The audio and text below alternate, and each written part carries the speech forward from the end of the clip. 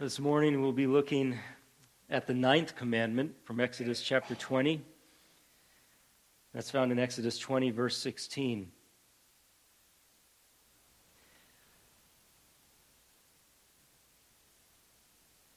Made it through 8 commandments. Lord willing, at the end of this hour, we'll make it through 9 and wrap up soon with the 10th.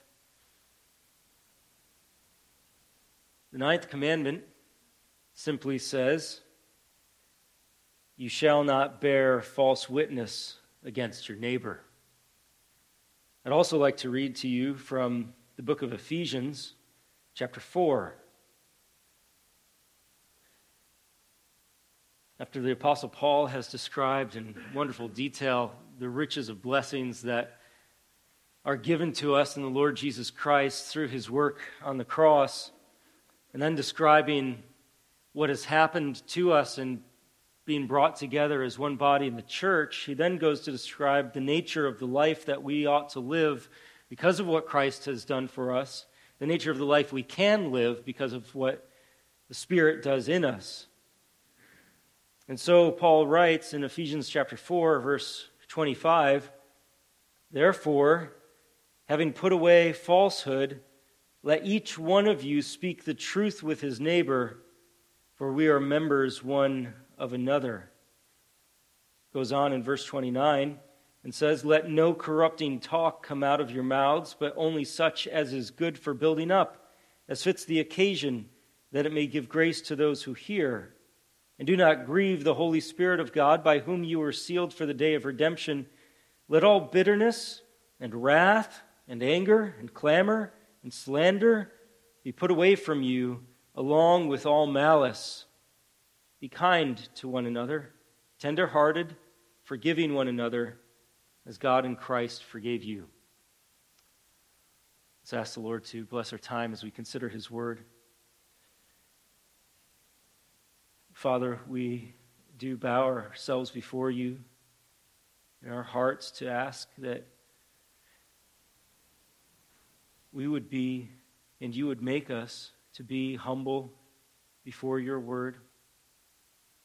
Whatever falsehood remains in us, would you be pleased to bring that to the surface even as we consider these verses, that we might repent of them and you might do a good work in us to put truth in our hearts. I ask this in Jesus' name. Amen.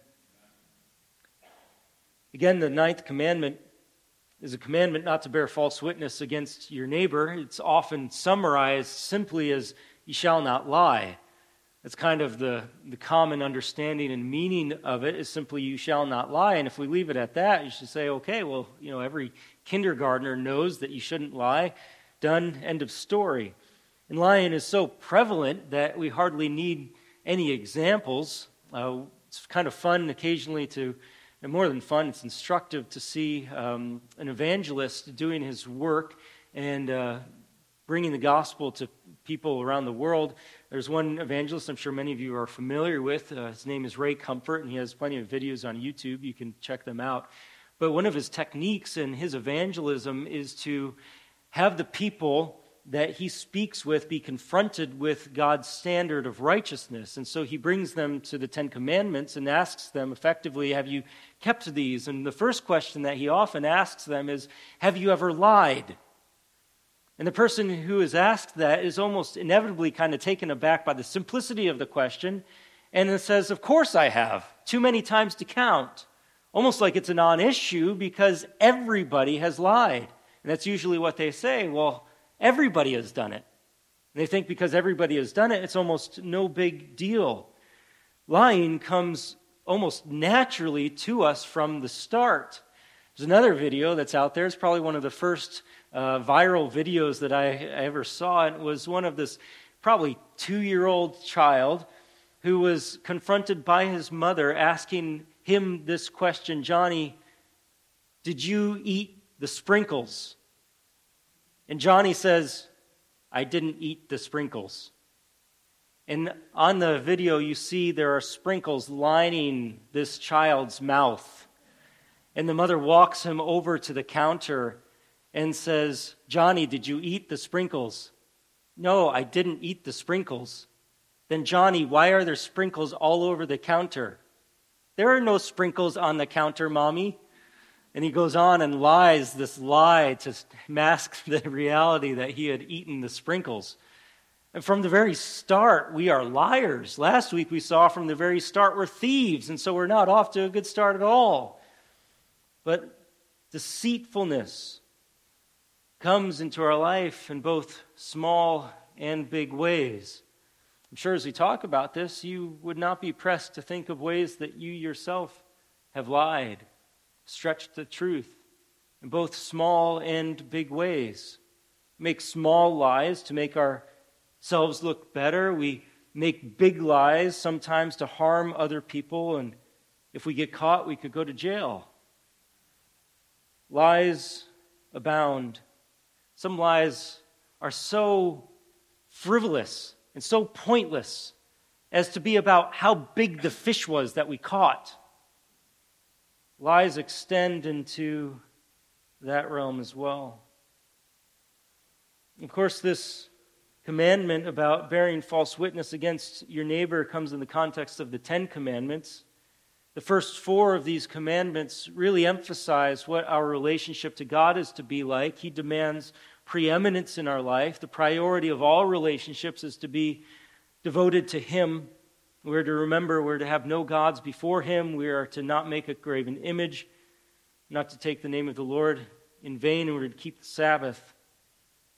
The final 6 of the commandments really now move to the horizontal level of our relationship with others. And it extends to our relationship with our parents. We are to honor them. It goes on to, you shall not murder, you shall not commit adultery, you shall not steal. And each one of these is profoundly significant for how we conduct ourselves in relationship to each other. And each one of these, in a sense, extends to us a commandment that sets the bar at the most extreme point.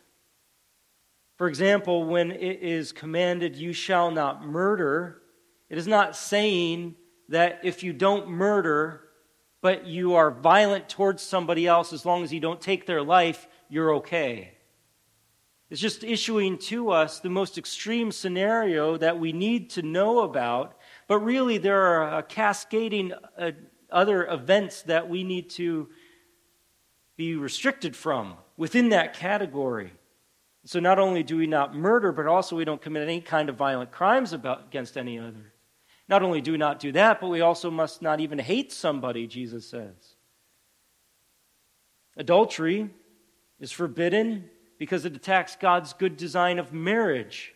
And it shows that, in a sense, the greatest sexual crime that is committed is the one that devastates a marriage, but that is not to say that there are no other sexual misconducts out there. There are plenty, and those are forbidden as well, but the 10 Commandments shows, in a sense, the most serious. Theft is forbidden because God values diligence and generosity. It is not to say that if you don't steal, you've really abided by the heart of that commandment. Really, we don't abide by it until we give ourselves to diligent labor and generosity that is not looking towards personal gain, but towards the good of others. So now as we come to this 9th commandment, which tells us not to bear false witness against your neighbor, although this is most immediately applicable to a court of law, that's where this commandment is really addressed to, we must not think that it is exclusively held in those confines of a judicial setting. We have to realize that this really does extend to the realm of personal encounters that we have with others, and small fibs and big fibs and everything in between. But still, we want to give ourselves to understanding the commandment as it is written, which is primarily forbidding perjury. Perjury has been defined by the voluntary violation of an oath or vow, either by swearing to what is untrue or by omission to do what has been promised under oath. It's that moment when you have sworn before a court of law or before witnesses saying, what I say is true, when as a matter of fact, you're lying. And usually you're lying for the great harm of somebody else in those moments. And so this commandment is clearly talking about that, but it does extend, and I want to show you that it does extend to other kinds of lies. Hosea chapter 4, verses 1 and 2, is the prophet Hosea speaking to Israel about really the plethora of sins that they have as a nation and what the consequences of those sins will be. And as he does this, he very much stays close to the Ten Commandments, and you'll hear it as I read it in a moment, but you also hear that he swaps out, you shall not bear false witness against your neighbor, for the word just lying. So Hosea says in chapter 4, hear the word of the Lord, O children of Israel, for the Lord has a controversy with the inhabitants of the land. There is no faithfulness or steadfast love, and no knowledge of God in the land. There is swearing, lying, murder, stealing, and committing adultery. They break all bounds, and bloodshed follows bloodshed. See there that the prophet Hosea identifies it's not just breaking your oath, it's just lying as well that's forbidden by this commandment. And when we discuss the issue of lying, several scenarios immediately rise up in our minds. We think of those small so-called white lies that pervade our society. And we also might think, okay, if we're not to lie, must that then entail that we're always completely and totally honest in everything? And if you take that to an extreme, you could find yourself in a situation where you're, for example, at a dinner, and you're asked by the host, would you like another slice of this delicious chocolate cake? And you answer, no, thank you. When in your heart, you would love another slice of that chocolate cake. Are you lying? Or are you just kind of following some social protocols that you really shouldn't have a second piece of cake, and you're also following your diet that says you really shouldn't have a second piece of cake? And in one sense, you're exerting self-control, which is true, and saying no thank you. And so in that case, you don't have to explain to your host, I would love that piece of cake. It's the most delicious piece of cake I've ever had in my life, but really if I eat it, I'm just going to get fat, and I don't want to do that, and so I can't eat it right now. I'd really love to, but I can't, and so I won't. It just gets confusing. So don't take this to that extreme. But at the same time, we realize that often we issue small lies just to make things more convenient for us, or to make ourselves look better, or because we just want to poke another person a little bit and make them look a little bit worse than they are. So we might lie about some sort of argument that we got into with somebody, and we exaggerate their sin a little bit, and we minimize our sin a little bit. And in doing so, we really deceive the person we're talking to, because we make the other person look like a criminal and us look like a saint. Well, that's deceit. It's lying. And certainly we are not enabled to do that. And so this commandment and the way that we execute not lying requires wisdom, requires a heart of truth, and an attitude of love, an attitude of selflessness that is not focused on personal gain. Another issue that often comes up when this idea of lying comes about is, well, what about lying in cases of necessity or in dire circumstances? What about that scenario where there were people during World War II who were hiding Jews from the Nazis, and the secret police comes to the door and asks, are you hiding anybody? What should you do? There are several instances in Scripture where it seems like deception in moments of dire necessity for the sake of preserving life, well, it happens. You think of the Hebrew midwives who deceive Pharaoh about these children that are being born to the Israelites, and they preserve life, and God commends what they do in preserving life. Or you think about Rahab, who is deceiving the guards who come to inquire about the Israelite spies. And I don't have a robust answer to this question right now. It certainly deserves some ethical consideration, and my really only charge in that moment would be to suggest, to beg God for wisdom about the right thing to do and how to honor Him in those moments. If you ever find yourself in truly a position of dire necessity where deception is going to lead to the preservation of life, beg God for wisdom in that moment. I think there's more to say about that, but I simply bring it up because I know that's a question. But it's not a question that's necessarily addressed by this text. This text is addressing something more fundamental about deception. It's not really going to the extremes of the scenarios that you can think of. It's rather dealing with a heart that is bent on deception that leads to the harm of other people. That's what this commandment is about. So I'm sorry that I brought that up and I don't give you an answer to it. But I just ask if you would put that to the side for now so that we can think about where this commandment really leads us. And so for the remainder of our time, I want us to spend these moments thinking about kind of two categories. One would be the world of truth and lies in which we live. Just the fact that we inhabit a world where there is truth, and yet lies have so pervaded into our world that it's commonplace. And then second, I want you to see that we are called to a life of truth. So first, let's look at this world of truth and lies that we live in. And to begin this, we have to understand that in the beginning, there was only truth. Because in the beginning, before anything was made, there was only God. And God is truth. Deuteronomy 32:4 once again says, "The rock, His work is perfect, for all His ways are justice."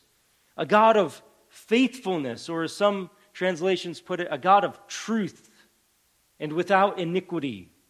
Just and upright is He. His very purity excludes deception and lies. And rather, in God Himself is such purity that when He speaks, His words are real, completely, and without any deceit in them. And because He is so true, He can be called faithful, because He always follows through on His word. God always, in every moment, in what He says, corresponds to reality. And He will always do what He says. Always. Numbers 23:19, God is not man that He should lie, or a son of man that He should change His mind. Has He said, and will He not do it? Or has He spoken, and will He not fulfill it? Isn't that wonderful that our God is not like us, who are fickle and change our minds, and our words can't always be trusted, and yet God, when He speaks truth, and when He makes a decision, He stays with it. He's not like us.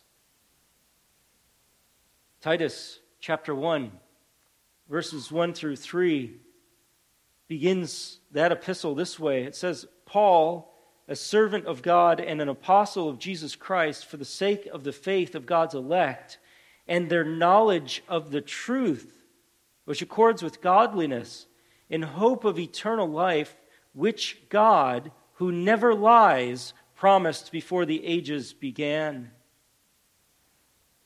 God's truthfulness begins before the ages, and that's when He makes promises that are based on His character, who never lies. And really the only hope then for us in this world is to have a God who never lies, because He has promised to us eternal life. And the only hope that we have for any kind of true knowledge And by the way, if you have not come to faith in the Lord Jesus Christ, and you're searching for truth, you're really searching for reality. You're searching for what's real. You're searching for what's right. Any other kind of worldview becomes very quickly bankrupt because it doesn't have a source of objective truth like the God of the Bible. He alone was there in the beginning, completely true, living in perfect harmony, Father, Son, and Spirit. And from His Word, He creates the whole world. His Word, which is so true and so powerful that He can create all things. And we live in that world that He has made. And He offers us an opportunity to know Him and to know what is true. And so the dependence of us knowing truth depends really on a God who never lies. God has made it His ambition through the proclamation of the gospel for the saints to know this truth. And so God is the God of truth. He has revealed what is true, and truth would not exist without Him. His whole nature is true. This is, in a sense, what it means when God gives Himself that name in Exodus chapter 3, when Moses asks, "Who shall I say has sent me?" And God's response is that mind-boggling response, "I am who I am," or "I will be what I will be," which basically means He is always and completely true to Himself. James calls Him the one in whom there is no shifting shadow of change.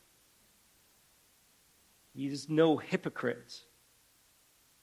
God does not make Himself look one way, but in reality He is another. There is no deception in Him. He is who He is. This is the foundation of all truth. If you don't have all this, you always have a shifting definition of what's true. You need something fixed. You need a fixed point of reference to know that which is absolutely true. And God is that fixed point. He is who He is. Jesus is so connected with the truth that He Himself can declare in John 14:6, "I am the way and the truth and the life."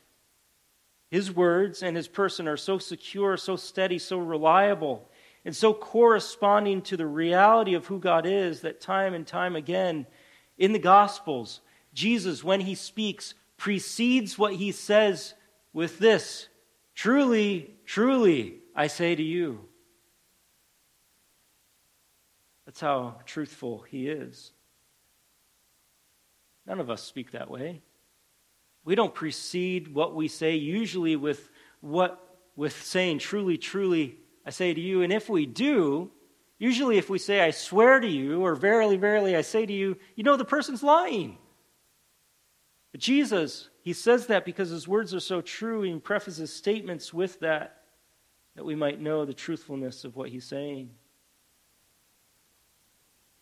And yet, in God being true, He is also full of love. Have you ever met the kind of person who is so blunt that they say the truth, but they just say it in a way that feels like you got slapped across the face? They answer the question, "How do I look?" I don't need to answer it for you because you know how they answer it. Maybe it's true. What they say is true. But there's just a hardness to it, a bluntness to it. And God certainly speaks truth that many times is not savory to us. We don't like it. That doesn't mean that He doesn't say it in love. And so God indeed is the God of all truth. But He's also the God who is described in 1 John, as the God who is love. And so God's virtue of His truthfulness is matched by the virtue of His love. And when God speaks truth, he speaks truth lovingly. That means with affection, with care, with concern, with compassion. Because the truth is good and necessary, he cares for us, not to live in the darkness, but in the light. And when God gives us the truth, it is the means by which he delivers us from the darkness and brings us into the light. It's a very act of love in him telling us the truth, but it is also loving in the way that he does it. So not only is it loving that God tells us the truth, it's also truth told lovingly. Read the Gospels. And again, Jesus doesn't hold back, but he cares for those for whom he speaks. And he speaks wisely. He speaks as a shepherd that cares for the flock that he is caring for. So read the Gospels and see how wisely, how tenderly Jesus shepherds his flock, how he knows what they need to hear, how he knows how to present it to them in a way that they can understand. At times they don't understand because their minds are still blinded by sin. But he leads them, and he's patient with them, and he's kind to them. All the attributes of love, and he rejoices in the truth. Notice it once again in the book of Titus, chapter 1, which I've already referred to, when Paul says that he's an apostle for the sake of God's elect in verse 1, and their knowledge of the truth, which accords with godliness. The reason why God wants us to know the truth through apostolic preaching and service is in hope of eternal life. God wants us to know the truth that we might have eternal life. I can think of nothing more loving than that. And the promise of the God who never lies is for the sake of the faith of God's elect and their knowledge of the truth, which is given in hope of eternal life. And eternal life, by the way, as described in John 17:3, is this, as Jesus says, this is eternal life, that they know you, the only true God, and Jesus Christ, whom you have sent. While there is the true God who speaks with love for the sake of us knowing him, which is eternal life, we know that we live in a world that is inhabited not just by that truth and not just by that love, but by lies and hatred. There is an enemy of God's people. There is an accuser of the brethren, one who breathes out lies and is the father of lies. John chapter 8, verse 44, has Jesus speaking to some Jewish people who were at the moment superficially kind of accepting what Jesus was saying, but there was no real faith in them. And as a matter of fact, they were becoming kind of antagonistic to what he was saying. And Jesus speaks to them in John 8:44. This is one of those moments he doesn't hold back, because in this case, he has to let them know that they are deceived. And he says in John 8:44, "You are of your father the devil, and your will is to do your father's desires. He was a murderer from the beginning and does not stand in the truth, because there is no truth in him. When he lies, he speaks out of his own character, for he is a liar and the father of lies." There is indeed a real enemy. He is Satan. He is the one who has been lying and murdering from the beginning. And there are many who follow in his ways, who've caught hold of the lie, continue in his footsteps to such a degree that they could be described, as Jesus describes his audience, as being of your father, the devil. We all likely know the story of the first appearance of Satan in Scripture in Genesis chapter 3, when he comes into the Garden of Eden and deceives Eve. In Genesis 3:1, it says, "Now the serpent was more crafty than any other beast of the field that the Lord God had made. He said to the woman, 'Did God actually say, you shall not eat of any tree in the garden?'"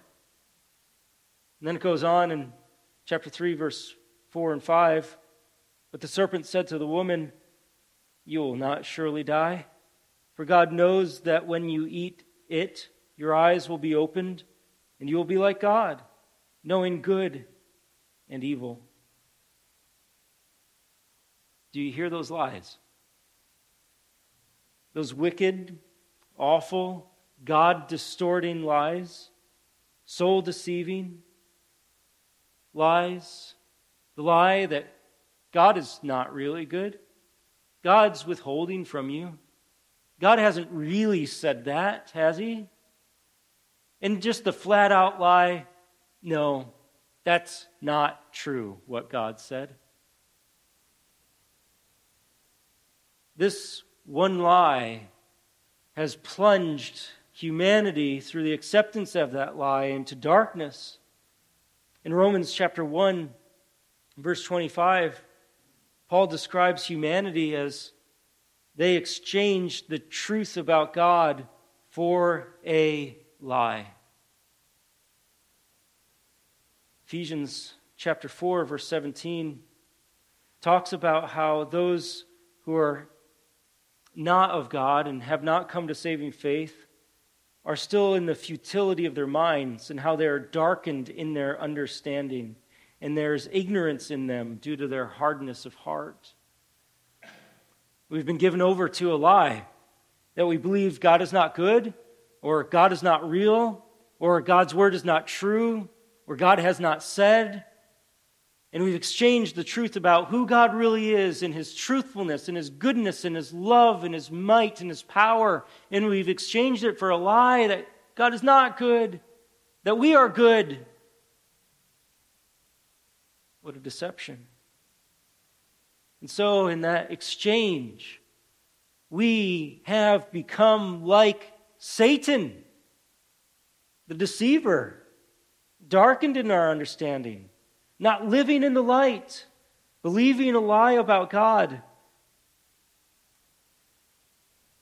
And then in this realm of lies in which we live that distorts the most essential and important truths about the world that we live in, from that deception that really makes us feel like we are the good ones and God is the bad one and we have right to do whatever we want, and we become the king of our own domain and the one who decrees what's right and wrong, what's true and false. Out of that kind of life, living a life under the great lie, we now become liars. That is manifest in the simple lie to one another of the fish I caught was this big. Why do we do that? Because we want to make ourselves look good or demean another person. And when we get into an argument and we say that person was worse than they really were and I was better than I really am, what are we doing? We're showing we're the king of our own world. We've rejected the truth about God, exchanged it for a truth about us, or a lie about us, rather. We're darkened in our understanding, not living in the light. We become like the ultimate deceiver.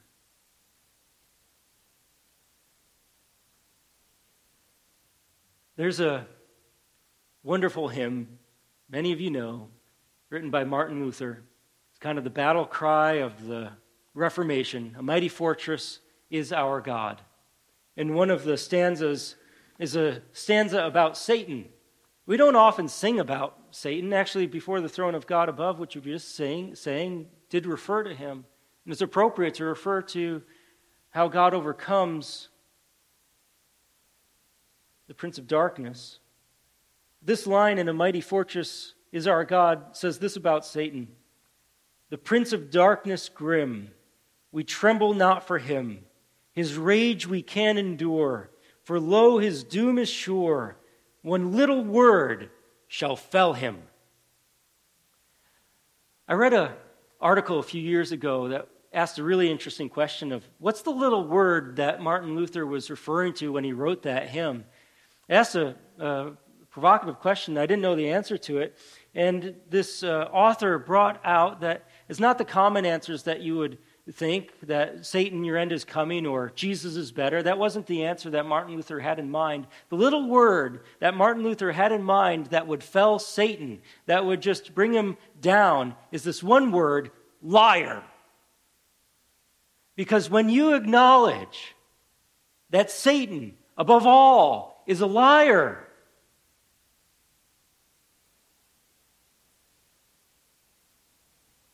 what power does he have any longer?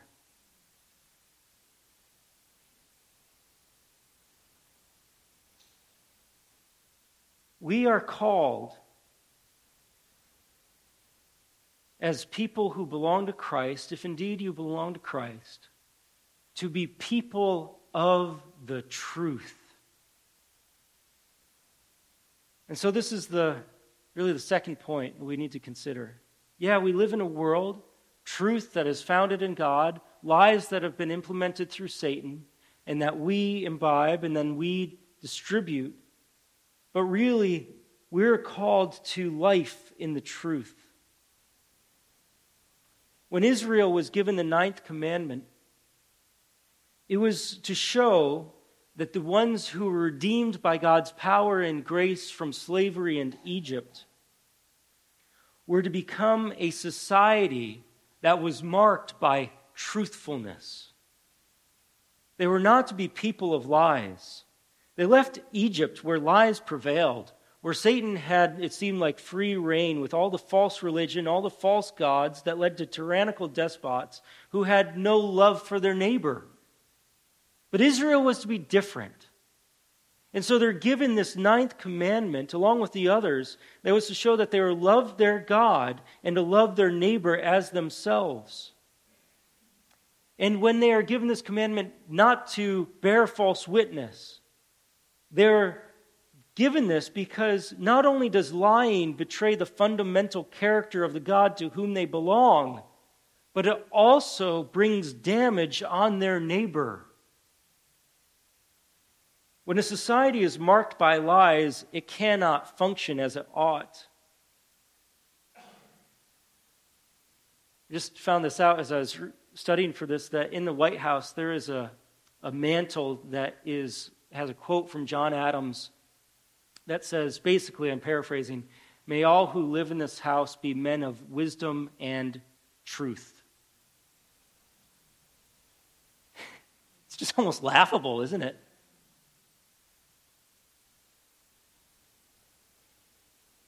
When a society is not founded on truth, of course it's going to decay. Israel was to be a place where truth was held in high regard, in a big way in the judicial system and personally in personal relationships. And this Ninth Commandment is, again, addressed to kind of the worst of the worst kind of lies that you can tell in a society. And that would happen in the realm of the judicial system.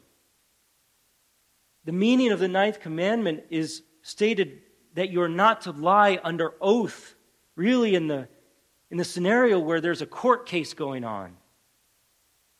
A justice system that is supposed to be there to free the innocent and protect the innocent and punish the guilty. It cannot do that if it gets wrong who is innocent and who is guilty. Perhaps one of the worst things that can happen personally to someone is to be punished for a crime they did not commit. That may be one of the least loving things you could do to a person, is to be instrumental in the punishment of somebody for a crime they did not commit. And so this commandment says, you shall not bear false witness against your neighbor. And of course the question comes up, well, who is my neighbor? Well, Jesus has a great story about that you should read sometime in Luke chapter 10. And the basic answer to the question given by Jesus, who is your neighbor, is the answer that Jesus gives is, prove yourself to be a good neighbor. That's really the answer. Prove yourself to be a good neighbor to whoever you have dealings with.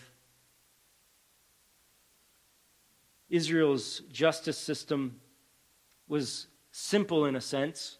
We have lots of forensic evidence that we can get into, fingerprints and ballistics and security cameras and all that kind of stuff. But Israel's justice system was really bent on maintaining the integrity of marriage, of life, and of property. And it was held up by the presence of reliable witnesses. There are several examples of this. You can see Ruth chapter 4 for an example. I won't get into that now. But Deuteronomy chapter 16 describes the way the justice system was to work. In Deuteronomy 16 verse 18 says, "You shall appoint judges and officers in all your towns that the Lord your God is giving you, according to your tribes, and they shall judge the people with righteous judgment. You shall not pervert justice. You shall not show partiality, and you shall not accept a bribe, for a bribe blinds the eyes of the wise and subverts the cause of the righteous. Justice, and only justice, you shall follow." It goes on that when a case was tried, it would largely depend on eyewitness testimony. And in Deuteronomy chapter 19, it describes the consequences for malicious witness and also the requirement to have more than one witness. So Deuteronomy 19 verse 15 says, "A single witness shall not suffice against a person for any crime or for any wrong in connection with any offense that he has committed. Only on the evidence of 2 witnesses or of 3 witnesses shall a charge be established." It goes on to describe what would happen to a malicious witness or a false witness. Several examples of false witnesses in the Bible. Maybe one of the most striking is found in 1 Kings chapter 21. When King Ahab gets upset that he can't take his neighbor Naboth's vineyard to make his own private garden, and he pouts on his bed. His wife Jezebel says, "Why are you crying? Let's do something about this." She rounds up some false witnesses, arranges a feast, puts Naboth, the neighbor of Ahab, at the head of the table, has the false witnesses come and accuse Naboth of something he didn't do. They have a hasty trial, and they put Naboth to death so Ahab can grow his carrots. And you see how pernicious a lie in court can be because it took an innocent man's life. And so God's commandment, "You shall not bear false witness against your neighbor," is to be a protection against the people of Israel from abusing justice. Proverbs 14:5, "A faithful witness does not lie, but a false witness breathes out lies." Of course, if you ever find yourself under oath, don't lie. You know that. But if we were to scale this down to kind of the world that we live in on a day-to-day basis, I hope the application is obvious. You need to make sure that the language that you use, what you are communicating to other people, accurately and necessarily represents the person that you are speaking about well and rightly. We are very free with our words at times. And we can say something, maybe even with good intention. "Oh, did you know so-and-so is really struggling in their marriage right now?" And you give no details because you're going to be careful about that. But in doing so, you've put something in somebody else's mind that really has no business knowing about what's going on in this person's life. And now when that person sees that person, all this person is going to think about is, that person's struggling in their marriage. You know, I always thought that person was kind of a shrew. And now you begin to lie about them in your own mind. Gossip is so dangerous, especially in a church. It catches on like wildfire. And I exhort you, you be careful with what you say about other people in this church. And you be careful about the prayer requests that you share with other people.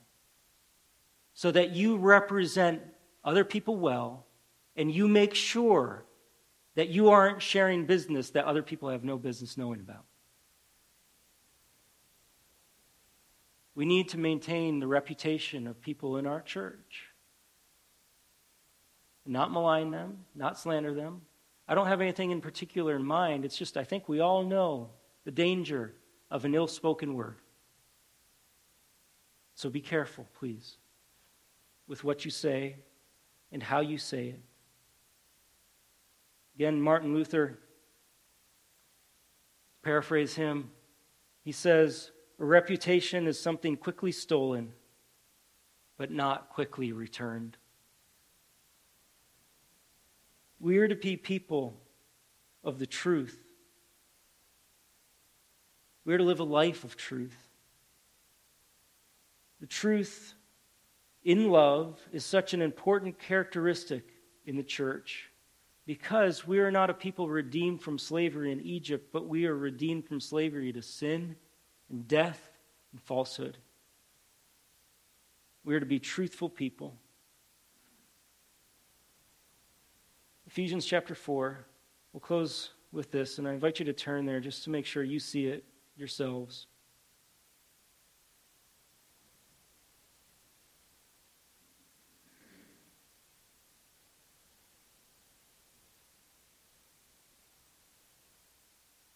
Ephesians chapter 4, verse 15 says, "Rather, speaking the truth in love, we are to grow up in every way into Him who is the head, into Christ." He goes on, again in verse 25, "Therefore, having put away falsehood."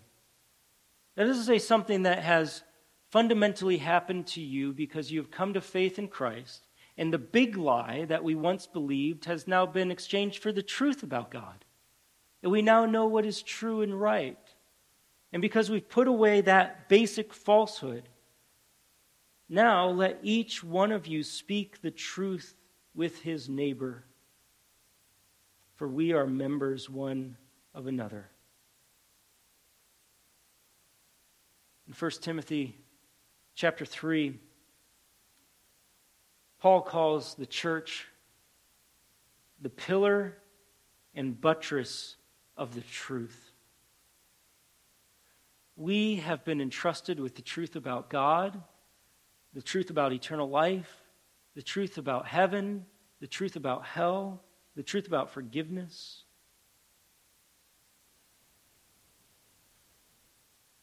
We know personally the God of truth. We know what He is like and have experienced the goodness of His truth given to us in love.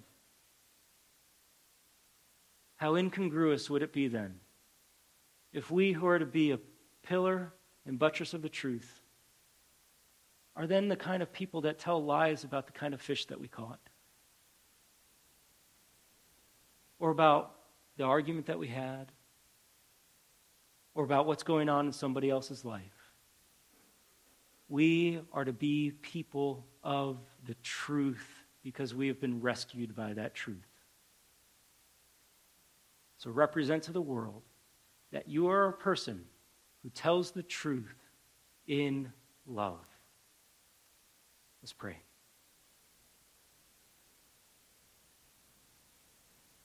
Father, the quantity of lies that have been told by all of us in this room would be so staggering if they were ever listed out.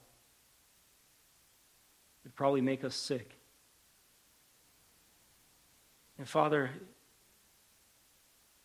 for every one of those lies, for those who are in Christ, all of them have been paid by His blood. We thank You that You have spared us the wrath that we rightly deserve because of the grace of our Lord. Father, thank You that You've opened our eyes to the truth about Christ. And I pray that You would help us to be people who speak the truth in love. Help us to be truthful people. Lord, this week when we're tempted to tell small lies or big lies, when we're tempted to gossip about somebody, help us, Father, to be careful. Help us to be wise. We ask this in Jesus' name. Amen.